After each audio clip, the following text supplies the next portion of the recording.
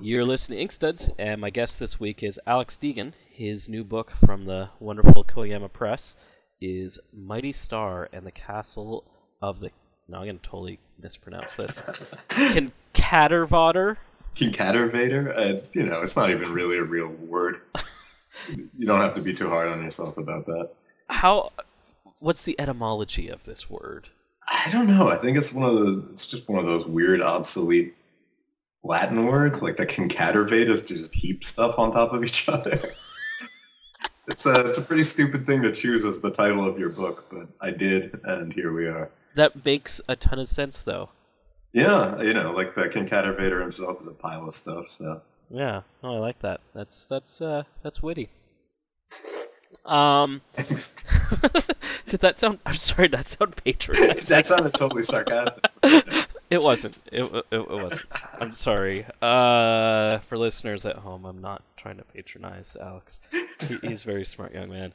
I had to say young man. I know. I'm such a prick. Let's talk a little bit about kind of your background going into this book. I read a bunch of your stuff that you sent me, a bunch of PDFs, and then you have some other stuff floating around. What's your kind of entryway into comics? I didn't even really start making comics until I was about 26, which is surprisingly like 7 years ago at this point. Oh, wow. I just did the math in my head, and that's horrible. Yeah, so, I don't know. I always liked comics, but for some reason it took a long time for me to get down to actually making them. I think, yeah. What were you doing before then? Like, what was your kind of... Did you go to college? Did you have a particular interest in something? Yeah. I went to college when I was 18, like people normally do, and then dropped out after about a year and a half, and then was just kind of bumming around, living in different places, working shitty jobs or whatever. And then when I was about 24, I went back to school and was studying Japanese. And then I got into a program in a Japanese school, so I went to Japan when I was 25.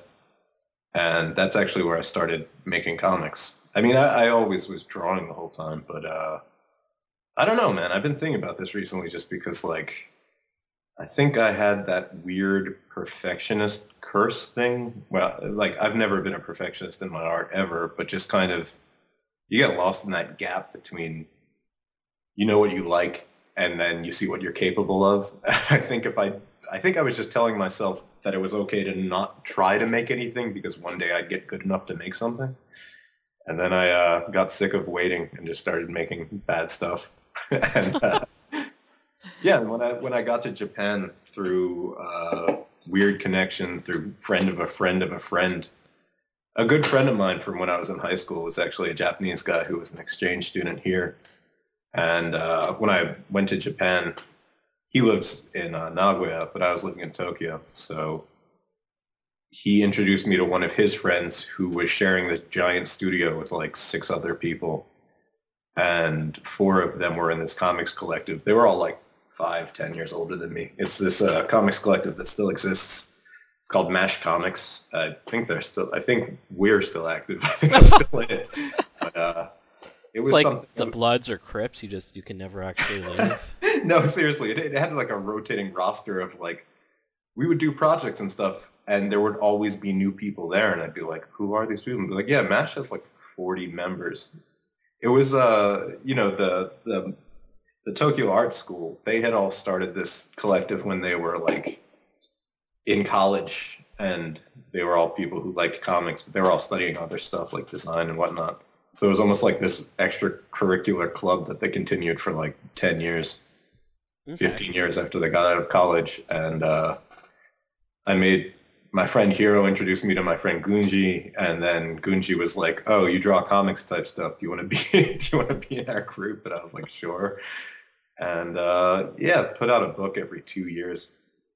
So it was like an anthology, like a themed anthology, or Yeah, it was a themed anthology, but it was funny because like they had been doing themed anthologies for straight up 15 years, so the themes just kept getting weirder and weirder. And I had just gotten to Japan, and I was studying Japanese, so my Japanese was pretty good, but like I don't know that the first themed anthology, the theme was randoseru, which is hyper specific. It's the kind of backpacks that elementary school kids wear in Japan. And they were like, "That's the theme." And it was actually the book had like a fake leather cover to look like a backpack, so it was kind of like nostalgia or whatever.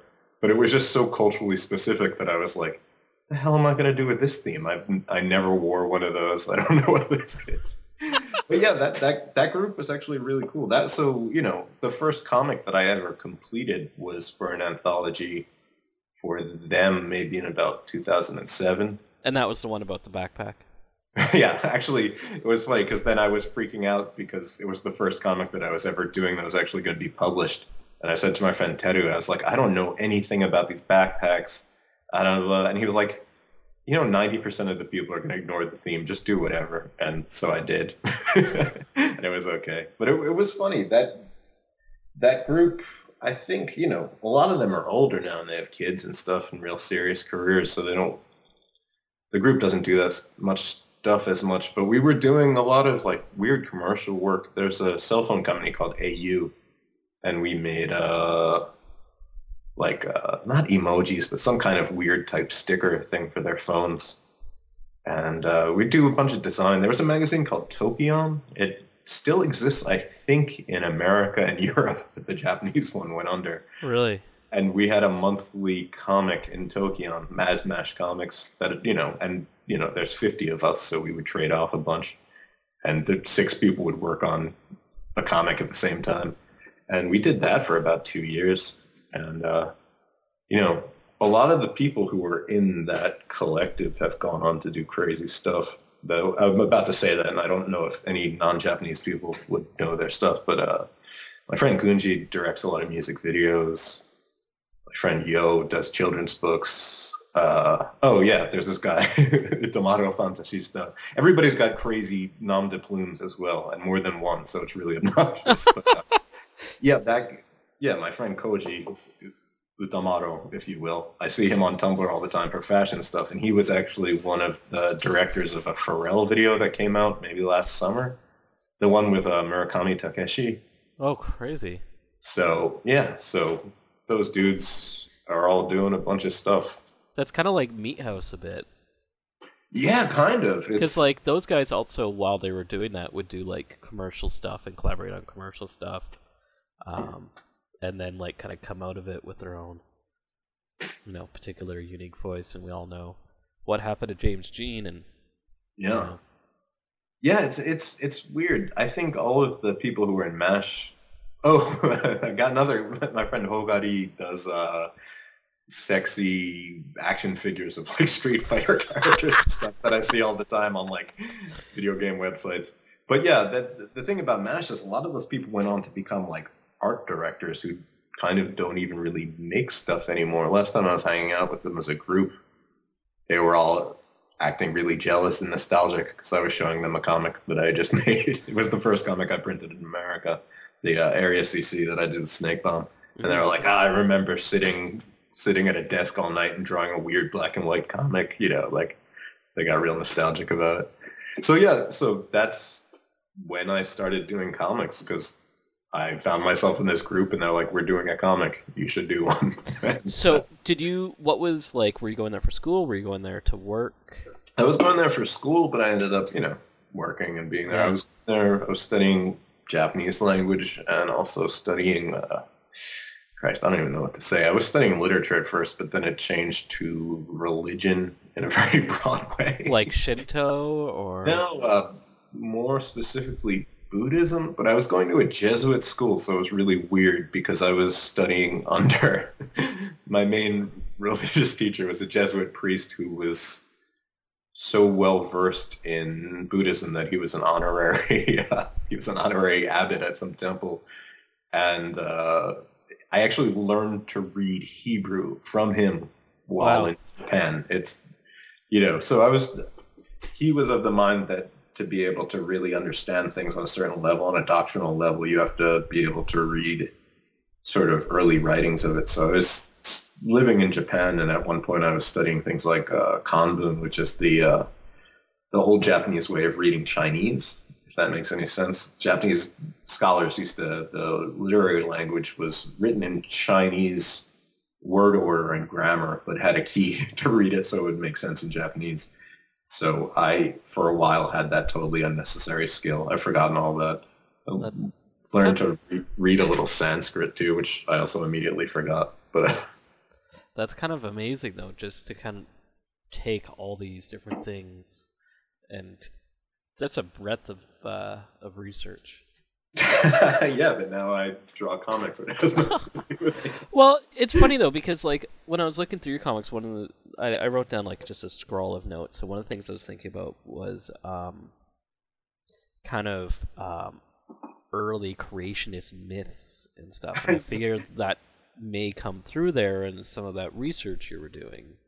Yeah, that's something I've always been interested in religious cosmologies. Just not as necessarily a believer, but just as sort of an expression of living in the world. I think there definitely is that in a lot of my work. Is there anything particular that you've kind of studied, come across, that stuck out to you? Oh, God, I always like the really weird crypto side of things, always the strange mysticism. Yeah. That, I don't even know how to articulate this, but how lots of times so much about religion is about making a very airtight explanation of things. But usually within religions, there's the esoteric teachings in Buddhism, there's Gnosticism in Christianity and Rosicrucianism and alchemy and that whole world. There's Kabbalah, Judaism, there's tons of mystery sects in Hinduism. There's always a religious propensity to look at things through, not to explain them in a very clean way, but to further expand on expressing the mystery of being alive, I guess. That's always what's been the most interesting thing to me about it. Right. When I was in high school, I read the Epic of Gilgamesh, and that's mainly a book about death and not really understanding what death is. And the main character gets the main character of an epic who's half god gets no easy answer about what death is at all. So that's always been my interest, maybe in religious things as an expression of the infinite and the ununderstandable that can maybe be the fact that you can understand it and the depth to which it goes is expressible, but the fullness of the thing is not expressible, if that makes sense. I don't know if that sentence made any sense. No, you're kind of making sense. If I'm making halfway sense, I'm happy. I think so. And maybe that's one of the things that strikes me with your work is that, I mean, they're very action-packed, but there's a lot unsaid. There's a lot. Well, because most of them are wordless. I mean. Oh, jeez, I didn't even want to go. I wasn't intending to make that pun. No. But you know what I mean. Like you're making things open. Like you're allowing the reader to make connections, make their own conclusions. Yeah, that's kind of always been the art that I like. You know, I don't know.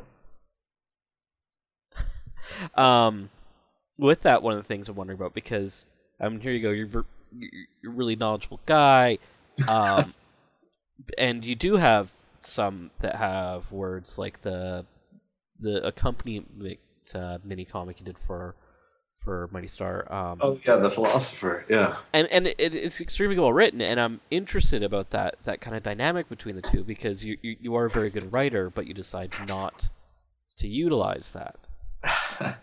I don't really know why I started doing wordless comics. When I was doing comics in Japan, I always put words in them. And which was easy because, you know, it's perfectly acceptable to computer drop words into word balloons in Japan.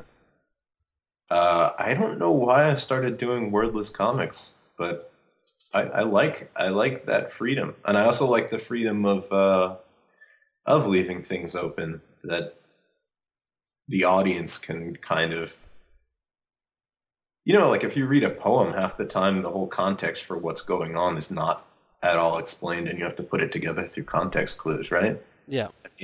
Ideally, especially with short comics, if you don't put words in them at all, you can I guess whatever you mean and whatever the nature of the world that you're making is can be extrapolated through what few details exist there. You know, ideally, but you know, I understand that there's lots of times I've shown my work to people and I've seen them immediately not be in it. I can understand if someone is like doesn't feel that that's giving them enough to actually read it or feel like they're engaged in reading it. That's fine. I mean, it's asking a lot of a person for them to read it slow and really not think about it more than if there were words, but they actually have to there's less landmarks to show you around narratively, I guess. Yeah, and that's one of the really interesting things about your work is that you kind of don't let up. What do you mean?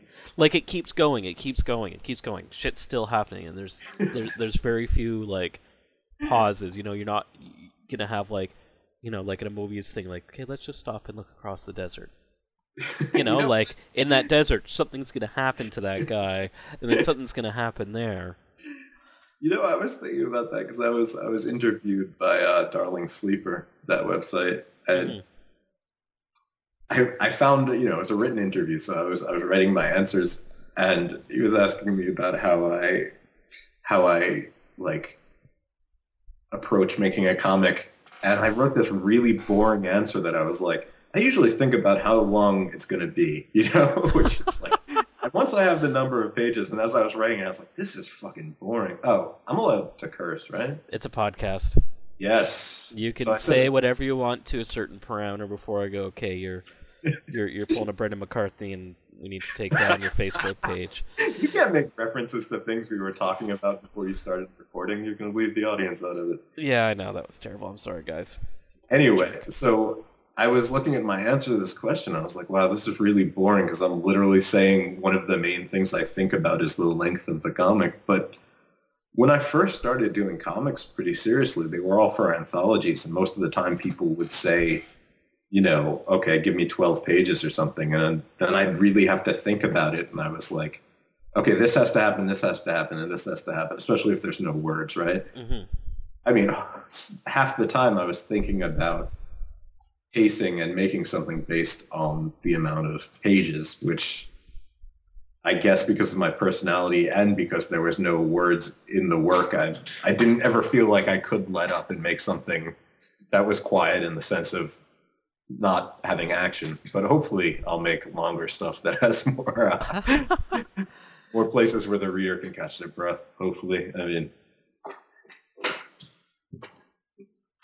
it's something for me, like, as a reader, like, if the action's going like that, I just keep going with it, where I'm probably not taking that time to kind of think about what's going on. Yeah, I find myself, like, when I'm reading a book that I really like, sometimes I find myself, like, spacing out and reading for way too long, usually at night, and then I look at the clock and it's like 4 a.m. When I'm really into something, I kind of... Did you ever read Blood Meridian by Cormac McCarthy? No. Yeah, that's not for everyone. But I don't read enough books. I do read too many comics. Yeah.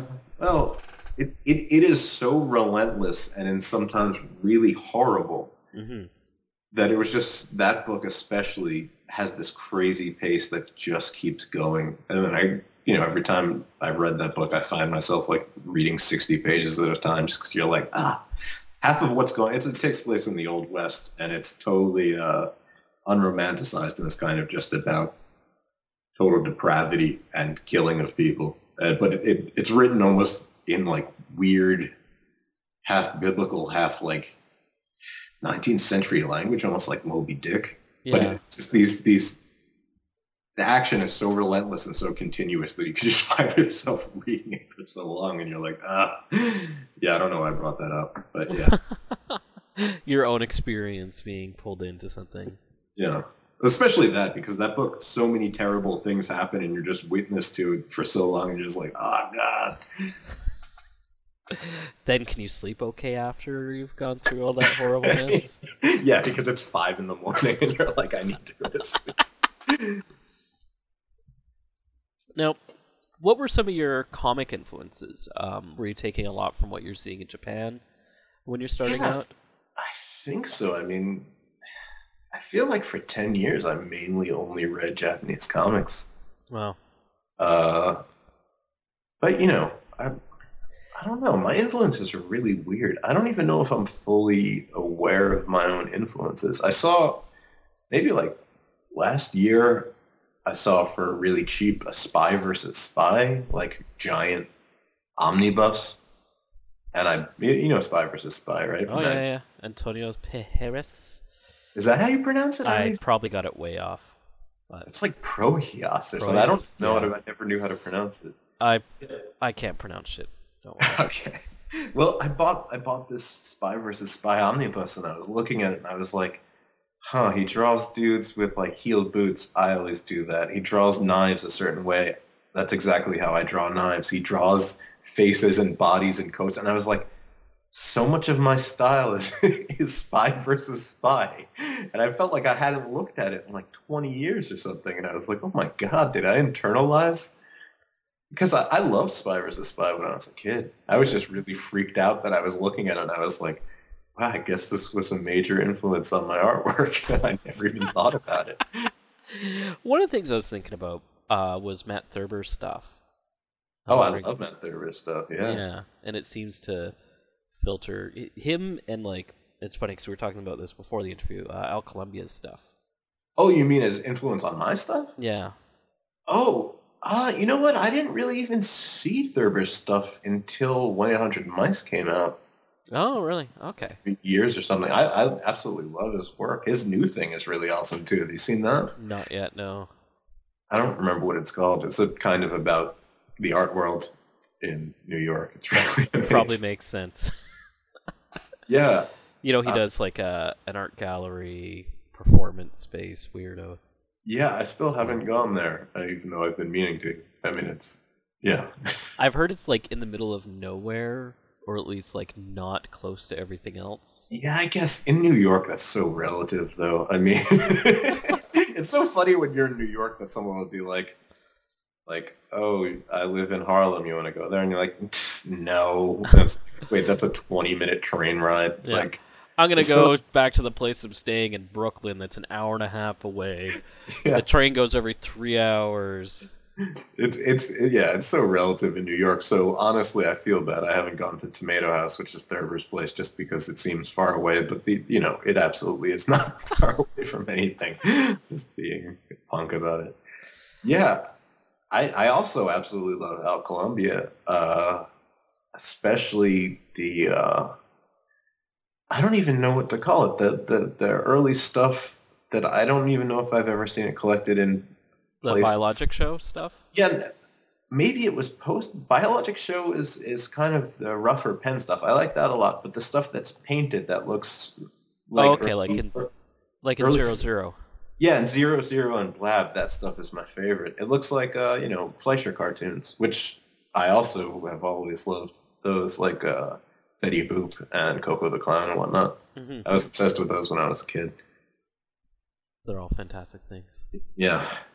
So yeah, I guess that could be it. I don't know. I also one of the things I was thinking about, especially with Al, is how you kind of take these like innocent looking things and stick them into like horrible situations. I think my stuff is a lot less vicious and scary than his, though. I don't know, like, very well is, but you're not. Love this stuff is really like a crazy nightmarescape. I mean, I feel like my characters have a better odds of getting out of it alive. Hopefully, I mean, the worlds that I usually put characters in are pretty fucking terrible. But I don't know. You read that comic After Party, right? Yeah. That was the first thing that I ever published in America. I did that with Snake Bomb. That was in Snake Bomb 2. Okay. And I think, if most of your listeners probably haven't seen it, but it's basically the blown up remains of a party where people seem to have partied themselves to death and kind of like fucked to death, and there's like motorcycles and like overturned drinks and stuff, and it's kind of like two survivors of the party looking for each other. They seem like they've gotten ill-treated in it, and they kind of are walking through this burning place, and it's kind of, I thought it was a love story, and I thought it was a kind of a happy ending. But I only bring this up because I was talking about how scary the world that Al Columbia stuff takes place in. After I made that comic, I showed it to my girlfriend at the time, and I was like, "Oh yeah, I made this comic, and I was thinking of you, and I drew the girl in it." And then she was like, "God, the world that this takes place in is really terrible. Like, is that how you see the world?" And I was like, "Yeah, kind of." And she was like, "That's terrible. I'm really, you got a really scary take on things." And I was like, "Oh, I thought this was sweet. All right." I'm sorry. Whatever. That relationship ended.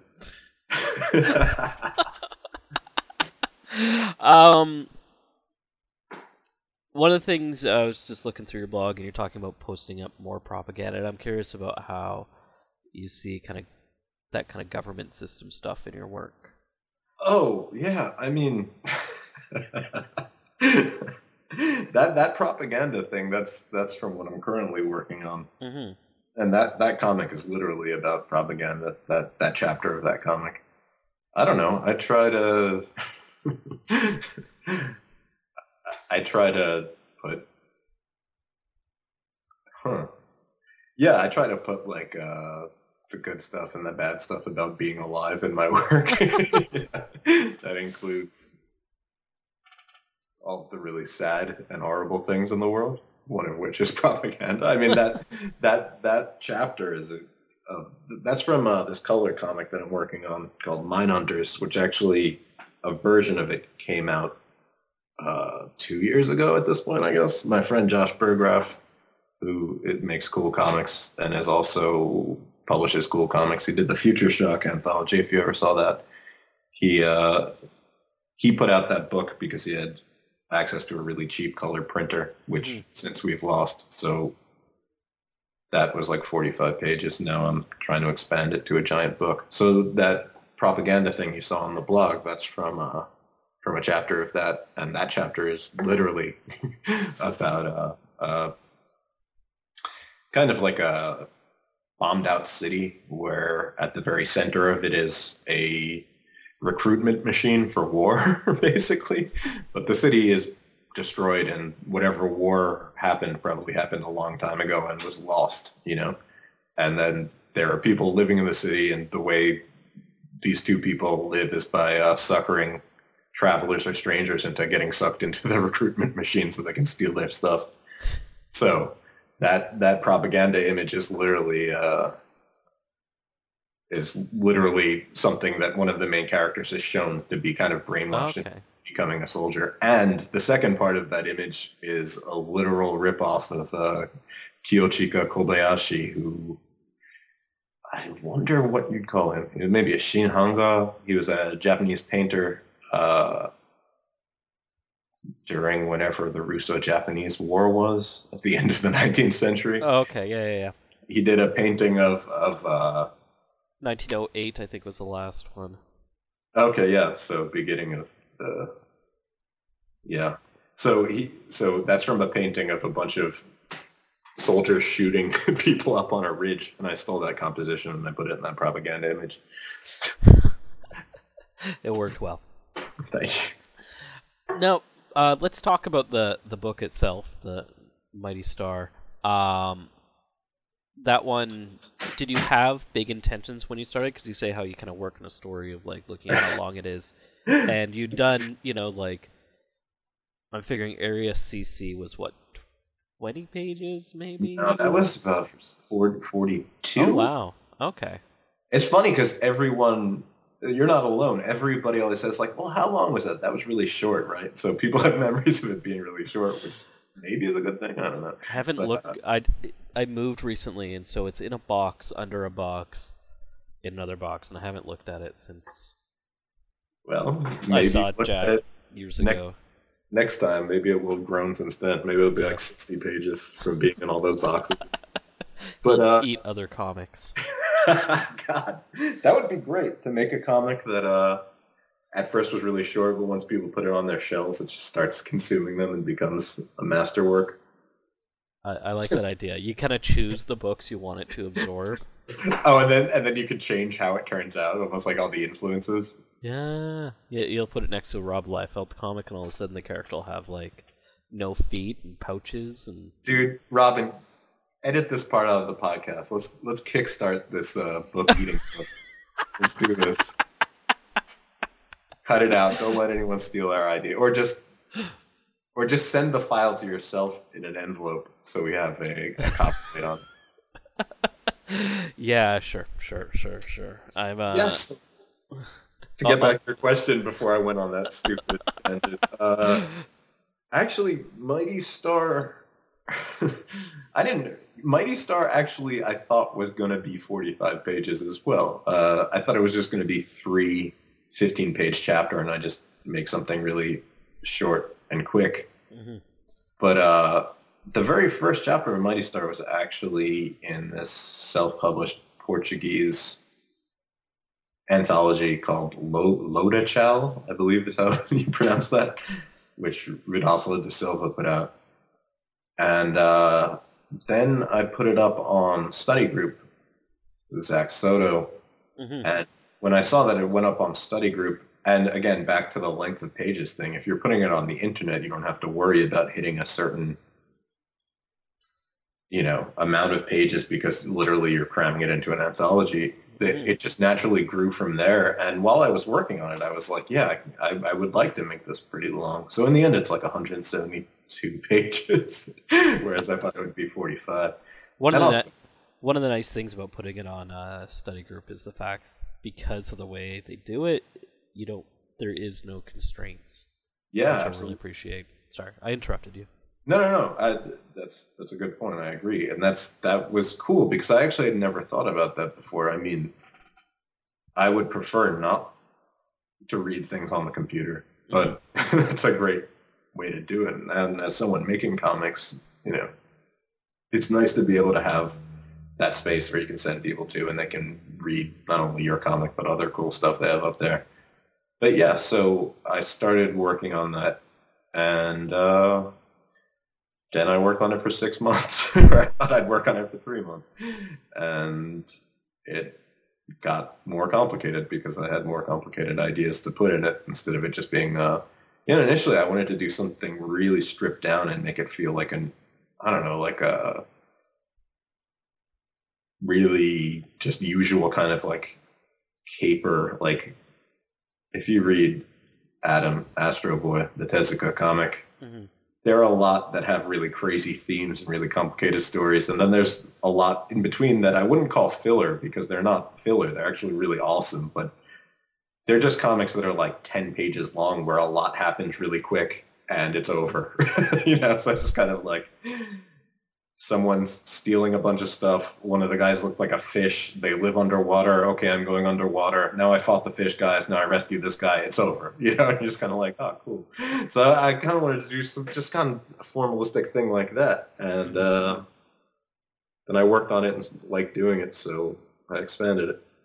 Did you do each chapter kind of, you figure out, because I read a little bit of that Darling Sleeper interview, and you're talking about how you just kind of, I can't remember what you said now. It was not too long ago I read it. Where you talk about what you want to get into it. Did you kind of plot out the points and improvise in between, or? Yeah, I had a few major points.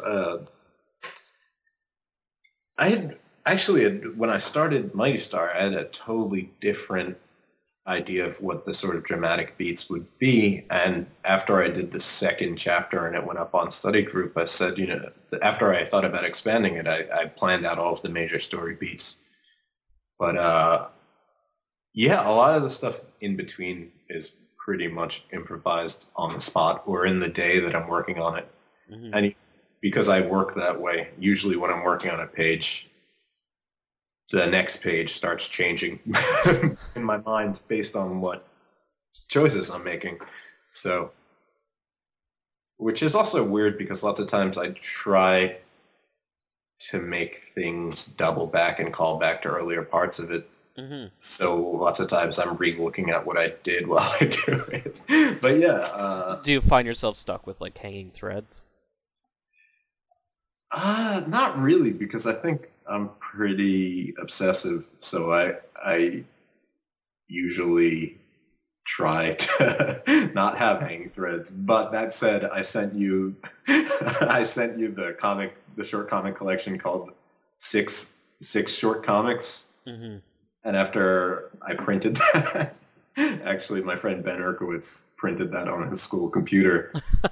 I figured out that there was 5 short comics in the thing called 6 Short Comics. And almost nobody said anything about it, which was awesome. I think we can't count.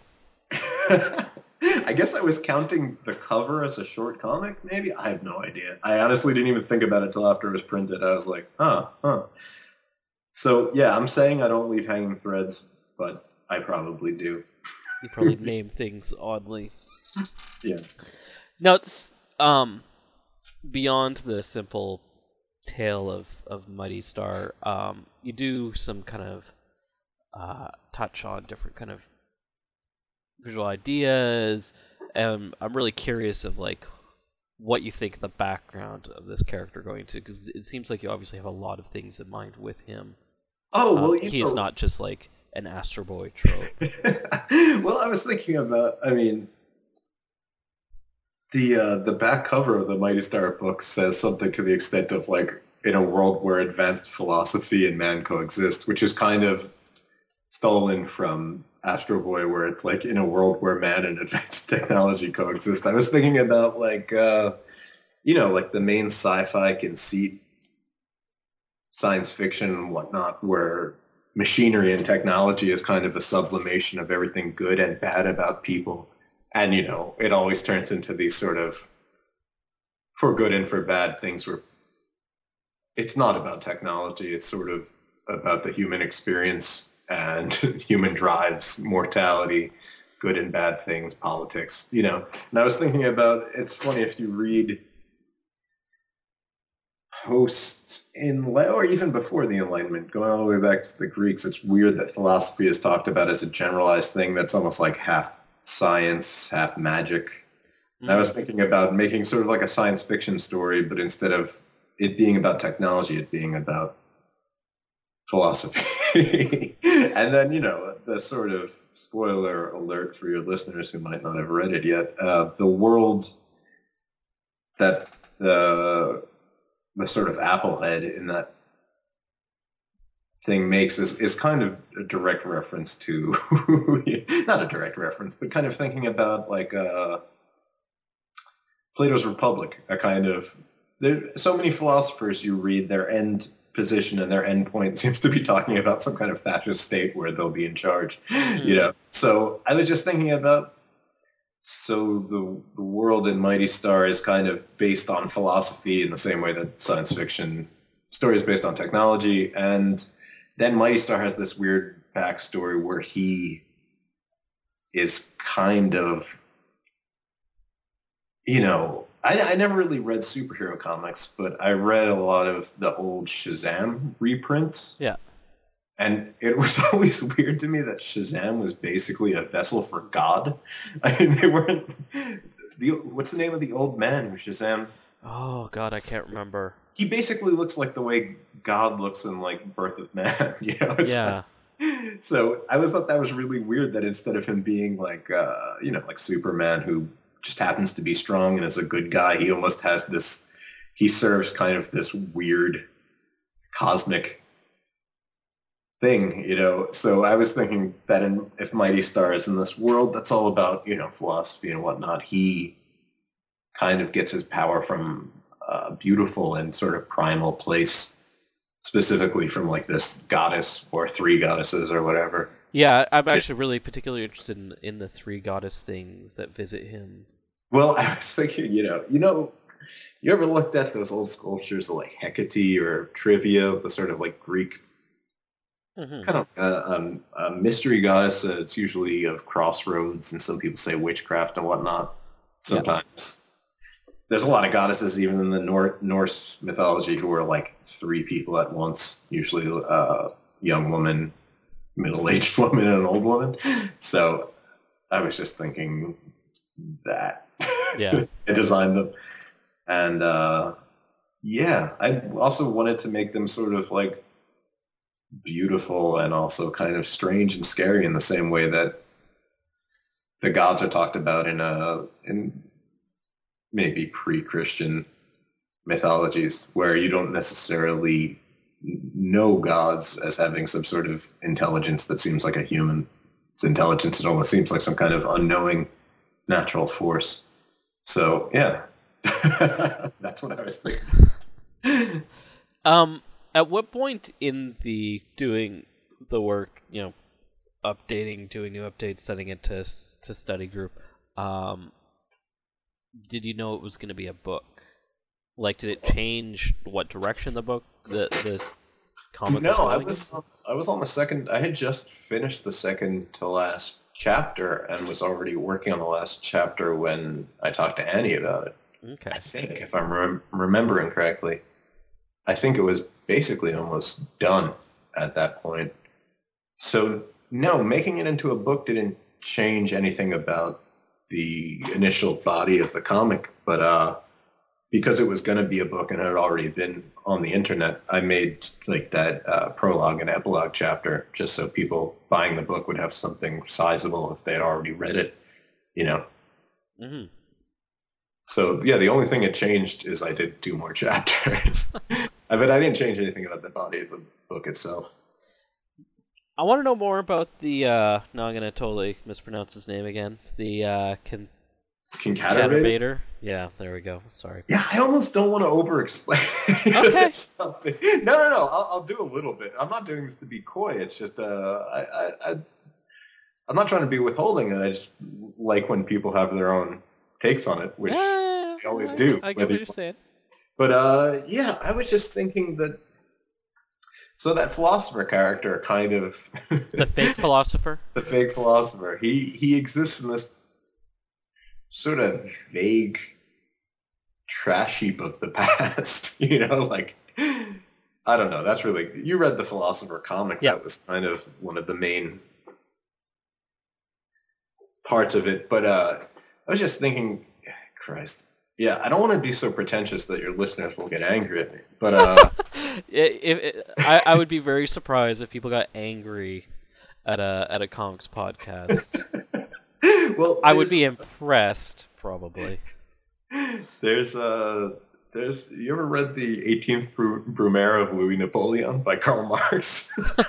No, I have not, Alex. Well, there's a bunch of famous quotes from that people always use. He says, like, this has nothing to do with what we're talking about, but if you hear this, you might recognize it. He says that things in history always speak twice, first as tragedy, second as farce. Yeah. I think Slavoj Žižek had a book called that. Anyway, in that essay, he's talking about how things seem to repeat themselves in history, but are not necessarily repeating themselves as much as people dress themselves up in images, words, ideas of the past to seem not only appealing and understandable to the modern world, but also to borrow some of the power of the past. You know what I mean? Mm-hmm. So, God, yeah, there's a line in that that's something like the traditions of the past weigh on the brain like a nightmare or something like that. That's really awesome. Anyway, so I was thinking, like, Kincaid Vader is just this kind of weird heap of stuff that is put together and kind of animated by the apple that's inside of it. And it's kind of like this force for violent change that will one day crack open and make a paradise, you know? Okay. Which lots of times in many cultures and points throughout history, there's people telling you that the means justify the end. Well, it's kind of like the rapture. or just kind of like a horrible strongman leader who says we have to kill a lot of people now for the future. Every leader, every horrible leader has fallen into that. So I was just thinking that the Kincaid Vader is just in some ways a pile of these old ideas that are reanimated to kind of commit this violence and this horrible stuff to for that promise of this utopia. But, you know, even the utopia that's promised in that comic is pretty horrible. I mean, it's, you know. Yeah. So, yeah, I guess that's what that is. So if people have a problem and think Alex is too pretentious there, you can find him on Twitter. I'm only quoting Karl Marx on a comics podcast, dude. 15, that's what's down. That's what's going on. I am actually surprised I haven't had more people quote Karl Marx on the podcast. I've done it for nearly 10 years, and I would be happy if I had more people quoting Karl Marx. Not necessarily a Marxist, as much as Marxist theory does tend to resonate among a lot of other things and hold some good academic weight. There's a lot of good writing in there. I mean, thank you, Alex, for joining me today. Yeah, thanks for having me. And thanks for listening, whoever's still listening. Well, if you have more questions for Alex about his opinions of Marxist theory, he will be appearing at TCAF this coming weekend. Do you have your own table, or you just... If that's what happens, if there's just a line going around the block and people are like, I want to talk about dialectics, and I'll be like, believe me, I have no idea. I went to college a long time ago. I don't even remember. Leave me alone. What's your opinion on materialism? No, not that materialism. I love do you have your own table, or you have a table, or are you going to be just signing at the Koyama table? I'll be signing the Koyama table, but I think I'll probably try to elbow in on somebody else's table. That's something I should figure out, considering that's in a week. Yeah, I'll definitely be signing at the Koyama table. And nice. I think I'm also going to be speaking at a panel about superheroes in alternative comics, and I hope I have something interesting to say. Oh, good luck with that one. Okay. And are you part of that book launch that's happening there, or is that other folks? Those are other folks, but I'll be there. Okay, there we go. So if you want to get drunk and ask Alex questions about dialectical materialism, you can... You're talking about the 2D Cloud, Youth in Decline. Yeah, I thought there might be a Koyama thing in there too. I can't remember. No. but I can recommend all the books that those guys have. Yes. That I mean are good. We'll So you try should to go do to that if you're in Toronto. There we go. And then no other comic fests coming up? Not that I can think of, but I'll probably be at Comics Arts Brooklyn in fall if that's happening. I Nice. don't know if I'll have anything new, but I'd like to hang out there. Well, your book will be 5 months old, so I'm sure Oh, sure. you'll have that to feature there. So Yeah. that would be good. Yeah. Awesome. Thank you so much, Alex. Yeah, thanks for having me. And don't forget, folks, we'll be launching our Kickstarter on the comic that eats other comics.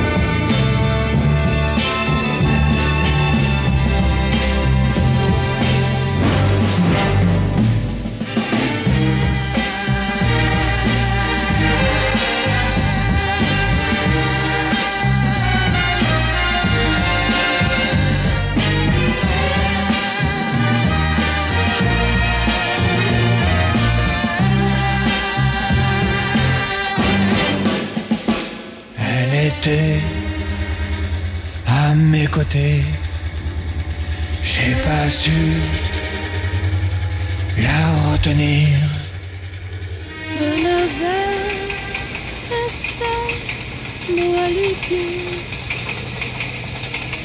Je t'aime.